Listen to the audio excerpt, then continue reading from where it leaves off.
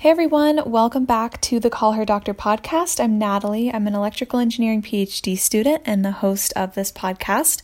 This week I'm talking to Ariana from The Sassy Scientist, and we talk a lot about her experience in those first few years of grad school and feelings, similar, I think, to what a lot of graduate students have when they start this transition from undergrad, where you have your degree and you're qualified to enter the workforce, and then you go into grad school and you kind of feel like you don't know anything. And so we talk a lot about that and ways that she's overcome that and how she helps other students overcome that as well. So I hope you enjoy this episode. I will have all of my information as well as all of hers linked in the show notes.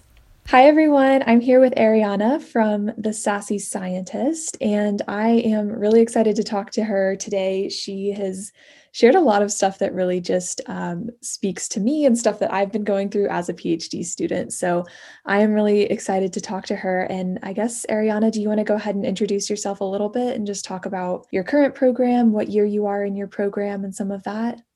Yeah, so hi everyone. My name is Ariana. I am Filipino and Pacific Islander. I'm also a first generation college student, only one in my family to really be in the STEM field. I'm also the Sassy Scientist on Instagram and a grad school coach. So I run a coaching program in addition to working on my PhD in bioengineering, and I am in my third year, so about halfway through. So if you don't follow her, definitely do. I will link all of that in the show notes so that people can find you and follow you. So I guess to kind of start off, I would love to know what made you want to start the Sassy Scientist and your coaching program. So I never intended to actually be a coach. It kind of just happened during 2020 while we had all this time. And I really started the Sassy Scientist for two reasons. The first being I sorely needed a community because I just felt like I couldn't really relate to the people that I had in my program, physically. They were nice and everything, but I just really feel like I just couldn't relate to them. They couldn't understand maybe, the things I was struggling with, the things that I was going through. And being a first generation student, I couldn't necessarily boo-hoo to my family, because they'll be like, what are you talking about? You're so amazing. And I'm like, yes, but, there are all these other things that I was going through that I felt like no one really understood. And the second reason, other than needing a community, I felt like no one really talked about kind of all this other kind of mental games that you play with yourself sort of in grad school. Everyone wants to show you how to write a good statement or how to do good in your interviews and GRE stuff and things like that. And I'm just that's all fine and good. But once you get there, I felt like I was kind of just swimming on my own, trying to figure things out. And so I just kind of wanted to document that experience all in a place because I felt like there's no way I'm the only person thinking this. So I put it all on Instagram. Awesome. And I'm so glad you did, because I know as I started my PhD, you go from being you graduate with a degree in undergrad and you have a degree, you could enter the workforce and be a professional, but you enter a PhD program and it's just a totally different experience. You no longer feel qualified. You no longer feel like you have clear expectations. And I don't know if that was kind of your experience. Did that happen kind of suddenly as you started your PhD, or was it something that just sort of gradually built over time? It was from day one, I felt way in over my head. The bar of expectations was just way higher, I think, than I thought it was going to be. And I really felt so prepared. I did undergrad research and I talked to a lot of the grad students that were my mentors, and I felt like I knew what I signed up for. And then I get there and I think on the very first day I was extremely overwhelmed. I wasn't even dressed properly to be in the lab, proper PPE and stuff like that. And I was like, oh my God, I'm wearing the wrong shoes on the first day. How am I going to how am I going to make it these 5 years? It was very overwhelming my first year. And I think that whole first year, it was just kind of like constantly building on that feeling of being overwhelmed. Yeah, definitely. I can totally understand that. It's a very quick like, oh, this is not what I was expecting or prepared for. As a first generation student, how did you decide that you were interested in grad school? Because for me, so both of my parents have master's degrees. And so doing a master's degree was something that I always kind of figured like, yeah, at some point I'll do a master's degree.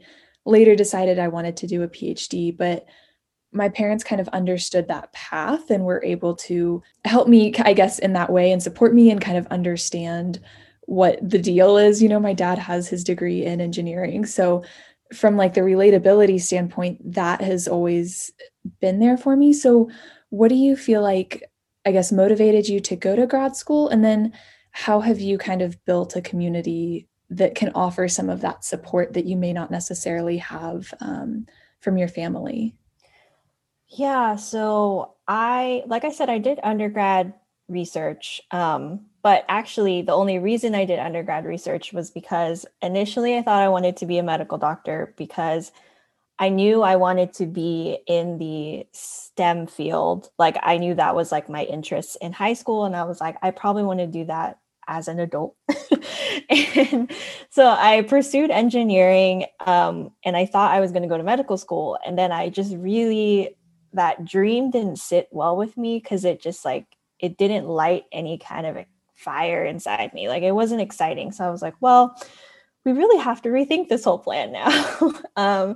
So then I got into an undergraduate research program where they introduced me to like, hey, like you can still be in the STEM field, like you can get your PhD and um, like you're actually paid to pursue your education. And I was raised to really believe like, education is filled with all the opportunities that you're going to need to like have a stable income and like a stable life when you're an adult. So I pursued that path because I think it kind of just aligned with my values now that I'm talking about it. And I also like, I still know I want to be in the STEM field. Like, I'm still very open to whatever that looks like, post PhD. And as far as like finding a community, I think, I finally just found people that I clicked with, like that are in my program. And I mean, yeah, like I like who I like and I can relate to them because they're also going through similar things, like they're also first generation students. They also are trying to figure out this whole thing. And I also became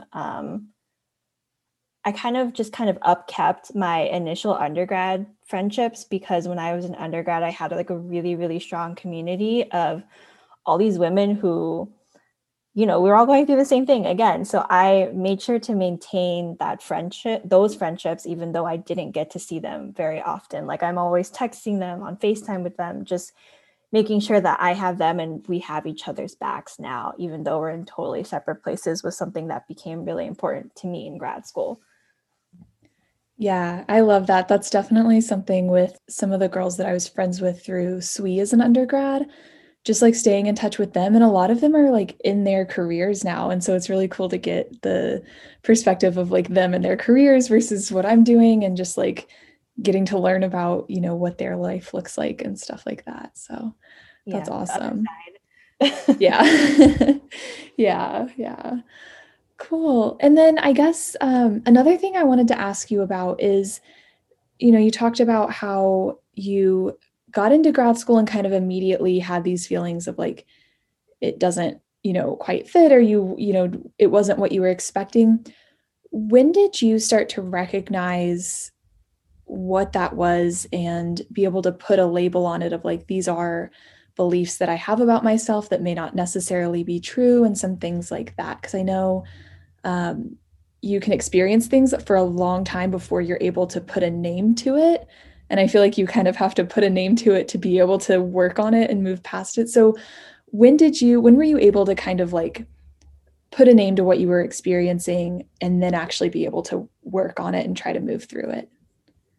I think it was probably like sometime in my first semester, or maybe after my first semester, I just kind of had, I think I saw something on Instagram, someone saying like, you created this life, everything you're feeling, like, like you are the creator of your own life kind of messaging.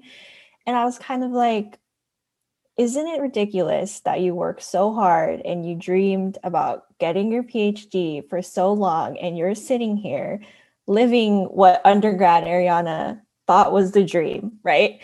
And you're just sitting here like miserable. Like, how twisted is that, because who you were maybe like a year ago when you graduated with your bachelor's would have been so ecstatic and excited. And that's kind of the attitude that you should be tackling all of this hardship with. Like, yes, it's hard, but like, I kind of came to the conclusion like, well, nothing worth it is ever easy. And like, it's not embarrassing that you're struggling. I think I had a lot of shame around the fact that I was struggling too, because I thought I was supposed to be this, high achieving kind of person. And then to be hit with all that failure so soon it was kind of awakening, I guess.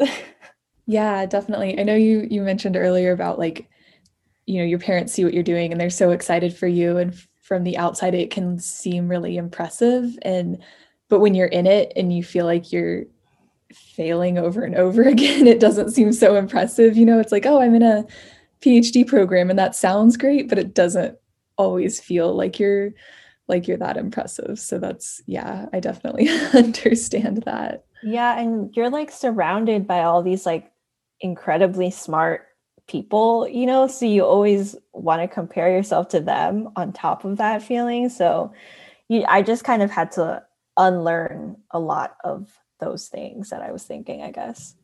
Yeah, absolutely. And I don't know, when you came into your lab, were there a lot of students in your lab group who were like a couple years ahead of you, or did you come in with a cohort of all first year PhD students?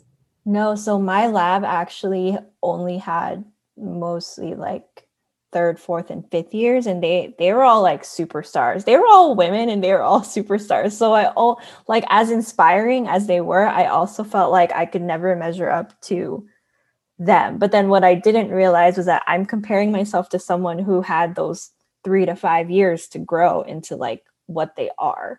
So I was like, I can't keep comparing myself to those fifth years because like they're ready to defend. And I'm like, okay, we're just not there yet.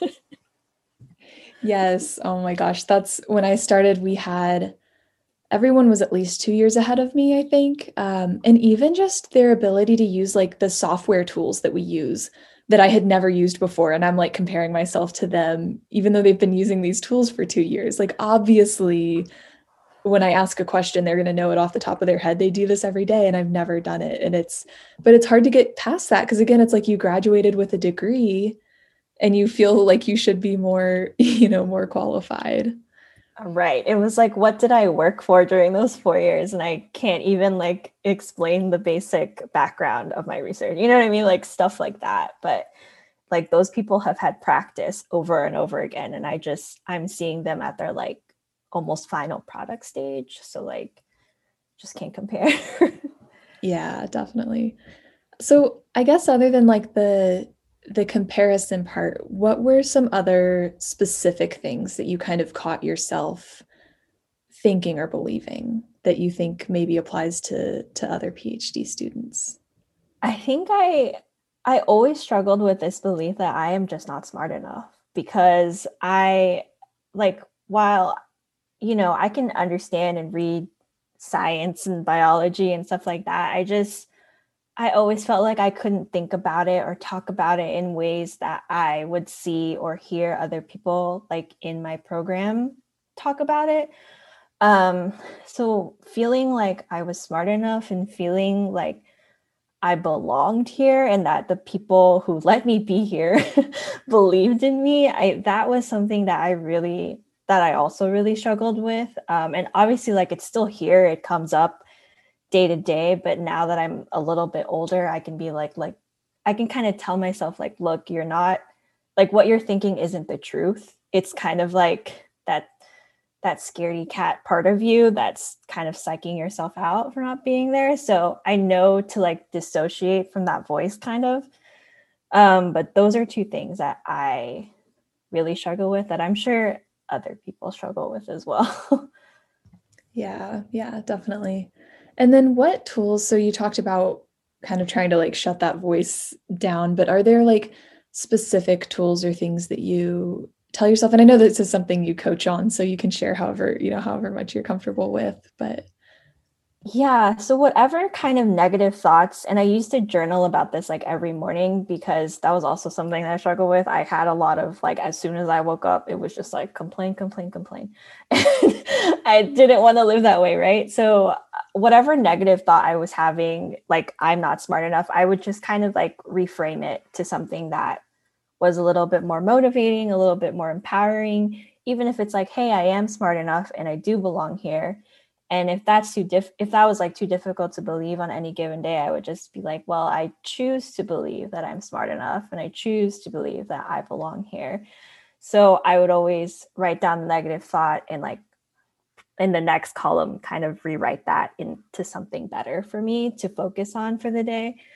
And I kept a journal on my desk, in my desk space in the lab. So like whenever I was just kind of like spiraling in my mind, I would just journal things out and kind of make myself feel better specifically. So journaling really helped with that whole process. okay, that's awesome. Journaling is something that I've never like been able to get into. I feel like it always comes up in like morning routines and stuff, but I like the idea of kind of having it with you throughout the day because I think anytime I've tried, I've always forced myself to do it like in the morning or at night, but I like that idea of having it throughout the day. How do you feel like these beliefs about yourself and stuff differ from undergrad, or why do they differ from when you're an undergrad, other than being surrounded by people who basically have their PhD and, are a little more advanced than you? I think undergrad was just, you had a lot more guidance and a lot more hand holding. You had a lot more kind of tangible deliverables and feedback to know that you're on the right track, and you can kind of definitively see like an end to it, right? Like I will graduate on this day, I just need X amount of credits to finish with my class or whatever. So I think you could always see the light at the end of the tunnel easily as an undergrad, but then when you get to grad school, like other than your classes and like the milestones, it's like day to day you're figuring things out by yourself. Like you're I said this before, but it's like you're the CEO, the CTO, the COO of like all the things happening in your project. So like trying to manage all that and feeling like you're making progress is very difficult. So like when you have those thoughts of like, oh, I don't belong here, I'm not as smart as that other guy, it can feel a lot worse because you also feel like there's no light at the end of the tunnel. So I feel like that's the really big difference between undergrad and grad school. That's so funny because I was thinking about that just earlier today, like the pace of undergrad and how quickly you can feel accomplished. Like you can do a semester's worth of undergrad research and like do a poster presentation and put that on your resume.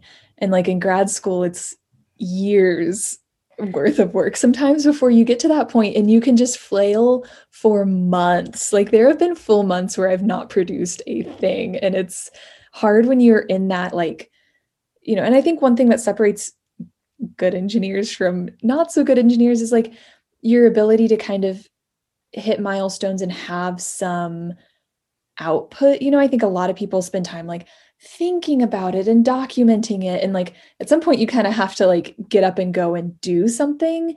And that works really well in like a design based situation. But when you're in research, that doesn't seem to work as well. And you just spend so much time where like the thinking about it is actually productive. Like you need that space to think, but going from undergrad where you're producing stuff all the time and that feels productive to grad school where everything just takes months and months longer it's a hard adjustment, I think, to make emotionally because we're so hooked on that feeling of like being productive all the time. Yeah. And then I didn't realize undergrads have it nice because you're just kind of handed you're handed the thing to do, right? With like specific instructions, input, output, give it to your grad student and like they'll look over it. But then like in grad school, like you said, it's like you can spend months just trying to figure out how to get things to work. And then it's like a whole other journey to actually get the data from figuring out how to make it work. You know what I mean? So it's like, yeah, it's a journey. Yeah. Yeah. And I think having like that full ownership of stuff too, it's like there were times in undergrad where stuff didn't work. It wasn't really my fault. I could just kind of be like, okay, this doesn't work and hand that off to a grad student. And yeah, having that full ownership of like concept to data to paper is like a way bigger step, I think. A lot less hand holding for sure. Yeah, definitely. I also want to kind of talk about how your relationship with your advisor or your PI supports these beliefs or helps you kind of combat these beliefs that you have about, not being smart enough and those things that come up. Are they supportive in that situation, or do you feel like you're kind of having to work through those beliefs in spite of them? I feel like my PI is definitely more uplifting and motivating and supportive than a lot of like the horror stories I hear. My PI, whenever I always go into a meeting with her, like super nervous, like, oh my gosh, she's going to think I didn't do enough, but I always leave feeling like, oh, like she believes in me. She still like wants me around, so I think she definitely helps me indirectly just with how much she respects me and supports me. She also, I think a really big part of why I feel so supported by her is because normally in my program, people would rotate in labs before they pick whoever they want to match with. But she kind of committed to me like right out of the bat. So I didn't have to rotate. She was kind of just like, I see the potential in you to be a good student in my lab, so you can already join, which kind of boosts my confidence and, like just a little bit. So I think she helps. She definitely helps. Okay, awesome. Is that something that you looked for in an advisor when you were applying to grad schools? Yes, because my undergrad advisor, he was very hands-off, but he was also very supportive in his own way. So the lab dynamics that I had in my undergrad lab was very good, and it was a happy environment. And part of the reason I chose the program that I did was because I felt that same dynamic in the department overall, like when I got to visit and like meet people. So honestly, I was more so worried about having a nice advisor versus like being interested in the research. Like I was very open to like a lot of things in terms of research. So I was kind of like, I can learn to love the research, but not so sure if I can learn to love an advisor who would not be a good fit for me. Yeah, that's such a good point. And that's a question I get a lot as I'm helping people with applications and stuff is how do you get a feel for the culture of a group and the culture of a school? And I think you really do have to pay attention to that, like as you're speaking to the advisor in the interview process and the students and everything, because I think you nailed it. Like the advisor-advisee relationship, I think is more important than being in love with the research, because you'll graduate and like you'll go into the field and have a job that may not necessarily be specifically about your research, and you can make those changes later on. So yeah. And it's like a marriage, because I mean, you're dedicating, if you go to pursue a PhD, you're dedicating like 5-ish years to someone. So that's like talking to them, seeing them, getting feedback from them all the time. And I made sure to pay attention to the grad students, especially, and like ask them like, hey, are there any like professors who should be concerned about, but yeah. Like things like that. I think the grad students are always more willing to be honest, like about how many hours they have to work and things like that. So I always just say, ask the grad students. They're going to be a lot more honest than the advisors.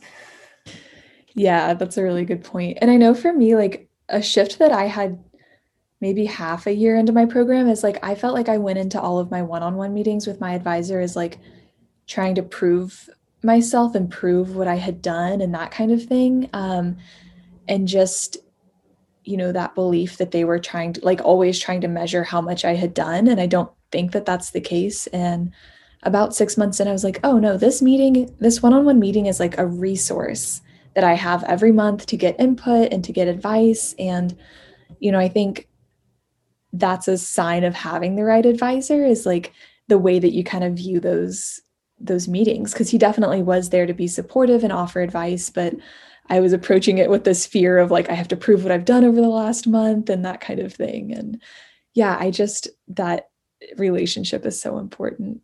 Yeah, I think I was like that too. Like when I first started, I would always be like, oh my God, I don't have any data like for you. But now when things don't work, I'm kind of like, look, this doesn't work. And you really need to help me figure out why it's not working because I'm running out of ideas here. And you definitely need to be comfortable with, being in that kind of environment with your advisor. Yeah, definitely. And I think too, it's like I went in with sort of these assumptions that I had to prove myself, and that totally wasn't the case, but I just didn't spend enough time like approaching it in like a calmer way to figure out that that was okay. Like it took a while for me to not approach it as this like scared I have to prove myself kind of thing, and I think the more you can kind of like, I don't want to say suss out, but I can't think of a better way to say it, but the more you can kind of like suss out like your advisor's way of working and communicate that, the support that you need from them and stuff, that's been something that I've kind of been learning over the last year for sure. Yeah, I kind of have to stop myself sometimes, and I'm like, my advisor didn't say this. I'm saying this because I think that she's saying this, but in reality, like she never said what I'm thinking, and what I'm thinking may not necessarily be the most positive thought. So again, like dissociating those voices is super important. Yes, I definitely agree with that. Do you have any podcasts or books or anything that, not even necessarily engineering related, but that have kind of helped you make these mindset shifts or taught you how to do this or provided other tools for that? Yeah, she's also really big on Instagram. Her name is Manifestation Babe. So I really love her podcasts. I think, she's like kind of a reason I think I started doing all this work too. I really love her podcast and her content. I think very, it makes you kind of think about how you're thinking about your life and living your life, which is what sort of started me down this journey. And I think in general, I really love this podcast called The Skinny Confidential, just because like personally, I'm very into like wellness and business and productivity and like pop culture. And I feel like they cover all of that broadly. So things like that. Those two are like two of my favorite podcasts. That's so funny. Manifestation Babe is maybe the first podcast I ever listened to, and definitely the first thing that introduced me to kind of that. Like, I'd always heard like, oh, it's, all about your mindset and you just have to believe that you're going to have a good day. And I was like, that's a load of bull. Like, my day is completely dependent on all of these other factors. And, when I graduated and kind of finally had like that mental space to be like, oh, no, I can decide that I'm going to have a good day. Like that's a real thing. I can make that decision and then take the actions that make it a good day. Like that was kind of my first introduction where I was like, oh no, this makes sense. This isn't just somebody telling me to have an attitude adjustment, like, yeah, it's not all just lies. I'm really in control of my yeah. life and how I live. Yeah, she was a really big resource, and still is kind of on this journey. Yeah, definitely. And Skinny Confidential, I've listened to a few of those, but that's one where I feel like once I get into it, I'm gonna like binge listen to all of the episodes. Shifting gears a little bit, I would love to hear what your day-to-day looks like. Are you in the lab? Are you mostly in writing mode? Kind of what your day-to-day life looks like as a grad student. I I've been thinking about this question when we were talking beforehand, and I'm just like, honestly, the days are so not similar. It's kind of crazy. Sometimes I am in the lab, sometimes I am working from home and writing because I'm trying to do experiments, but also write a publication at the same time. So it really depends on my cells because I work with cells, and honestly, they run me. I don't run them because I can't control like how they grow. The only stable things I can kind of tell you about it, you mentioned like the morning routine and the evening routine. those are literally probably only the two stable things that I have like in my day-to-day, in addition to like making sure I work out. So like I said, I like to like journal in the morning. I like to do 10 to 12 minutes of just like quiet time, meditation if I really want to, but sometimes I really just like to sit and enjoy the quiet, because how often do you get to enjoy that? And then I usually like to do coffee, breakfast, and I'll either like read a book that I enjoy, like for fun, like not like for research, or I listen to a podcast that will just like entertain me. And then in the evening, it's very much the same. Like I need to like wind down, and again, I read some more, or I watch a funny show, light a candle, and make sure I'm just like very calm before I go to bed, because if I don't, then my mind is racing the entire night about the things that I didn't accomplish that day. So I really need those like morning and evening routines to kind of ground me, because I just like I never know kind of sometimes what I'm going to end up doing that day. So as much as I try to like plan and schedule. Do you give yourself like a solid like start and end time to your workday when you're working at home? I really try to stick to the 9 to 5 or even like a 10 to 5 kind of feel, because honestly, my brain's not going to function at 7 or 8 p.m. unless it really has to. Like if I have deadlines and things like that, then I have to. But if I don't have to, then usually 5 p.m. after, that's when I do workouts, I cook dinner, I just like relax. Sometimes I'll like make posts for Instagram and things like that. That's what I reserve that time for. But I try to stick to the realistically it's 10 to 5. So I try to stick to the 10 to 5 life. Okay, awesome. Yeah, that's what I've found is like working from home, I get more done in a 6 hour day than like I would in the lab in like an 8 hour day. So that's, yeah, I'm usually on kind of that 10 to 5 schedule. So with the Sassy Scientist and with your coaching programs, do you want to talk a little bit about that, like what you offer and how people can find you? Yeah, sure. So my coaching program is called Master Your Mindset. It is for first generation and women of color who are also in grad school working towards their PhD. And the whole like end goal for you in this program is to find your work-life balance so you can enjoy your PhD experience, because I think previously a lot of the messaging that I've experienced with grad school is that it has to be miserable. And like we talked about, I really want to be able to teach other women who are pursuing their PhD, like, no, like you're in control of your life. Like you can decide to have a good day, and kind of work on things like that, like finding their confidence, motivation, and like staying focused in their program, but also having time for themselves and whatever else is important in their life. Awesome. And I love that that comes from you as like a fellow PhD student, you know, that it's not coming from someone who doesn't understand the PhD life and stuff. Right, which is why I specifically made it for PhD students, because I have like invested in a bunch of like other coaches and programs and stuff like that. And I felt like they connected to me, but not fully, because like they weren't in grad school or they never did grad school and things like that. So I tailored it specifically to fit that need. Mm-hmm. Yeah, I love that. I know that was kind of similar with us starting the podcast, is there's so much professional development and mindset stuff out there, but a lot of times it just doesn't apply to the PhD situation. So I love that you have coaching specifically for that. So if somebody is interested, how should they reach out to you? What's the easiest way to talk to you about that? The easiest way is to just DM me on Instagram, which I think will be linked. Yes, I can link all of that. Yeah. Great. Yeah, that's awesome. the easiest way. Okay. Awesome. And then I guess, where do you see the Sassy Scientist going in the future? Do you have any like overarching goal for it or anything? I know I I didn't include this in the list of questions, so we can skip it if you want. No, I've thought about this, and honestly, I mean, I'm kind of along for the ride. I'm kind of like, I want to see where it goes, and I want to see how it grows, and I want to see how it will fit into my life, even when I'm finished with my PhD. So I guess we'll just have to see. Awesome. Awesome.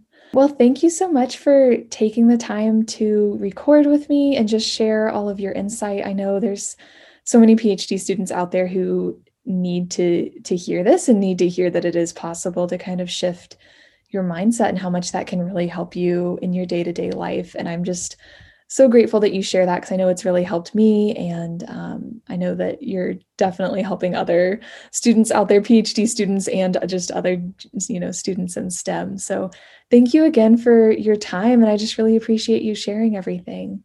Well, thank you for having me. Thank you for inviting me to come talk with you today.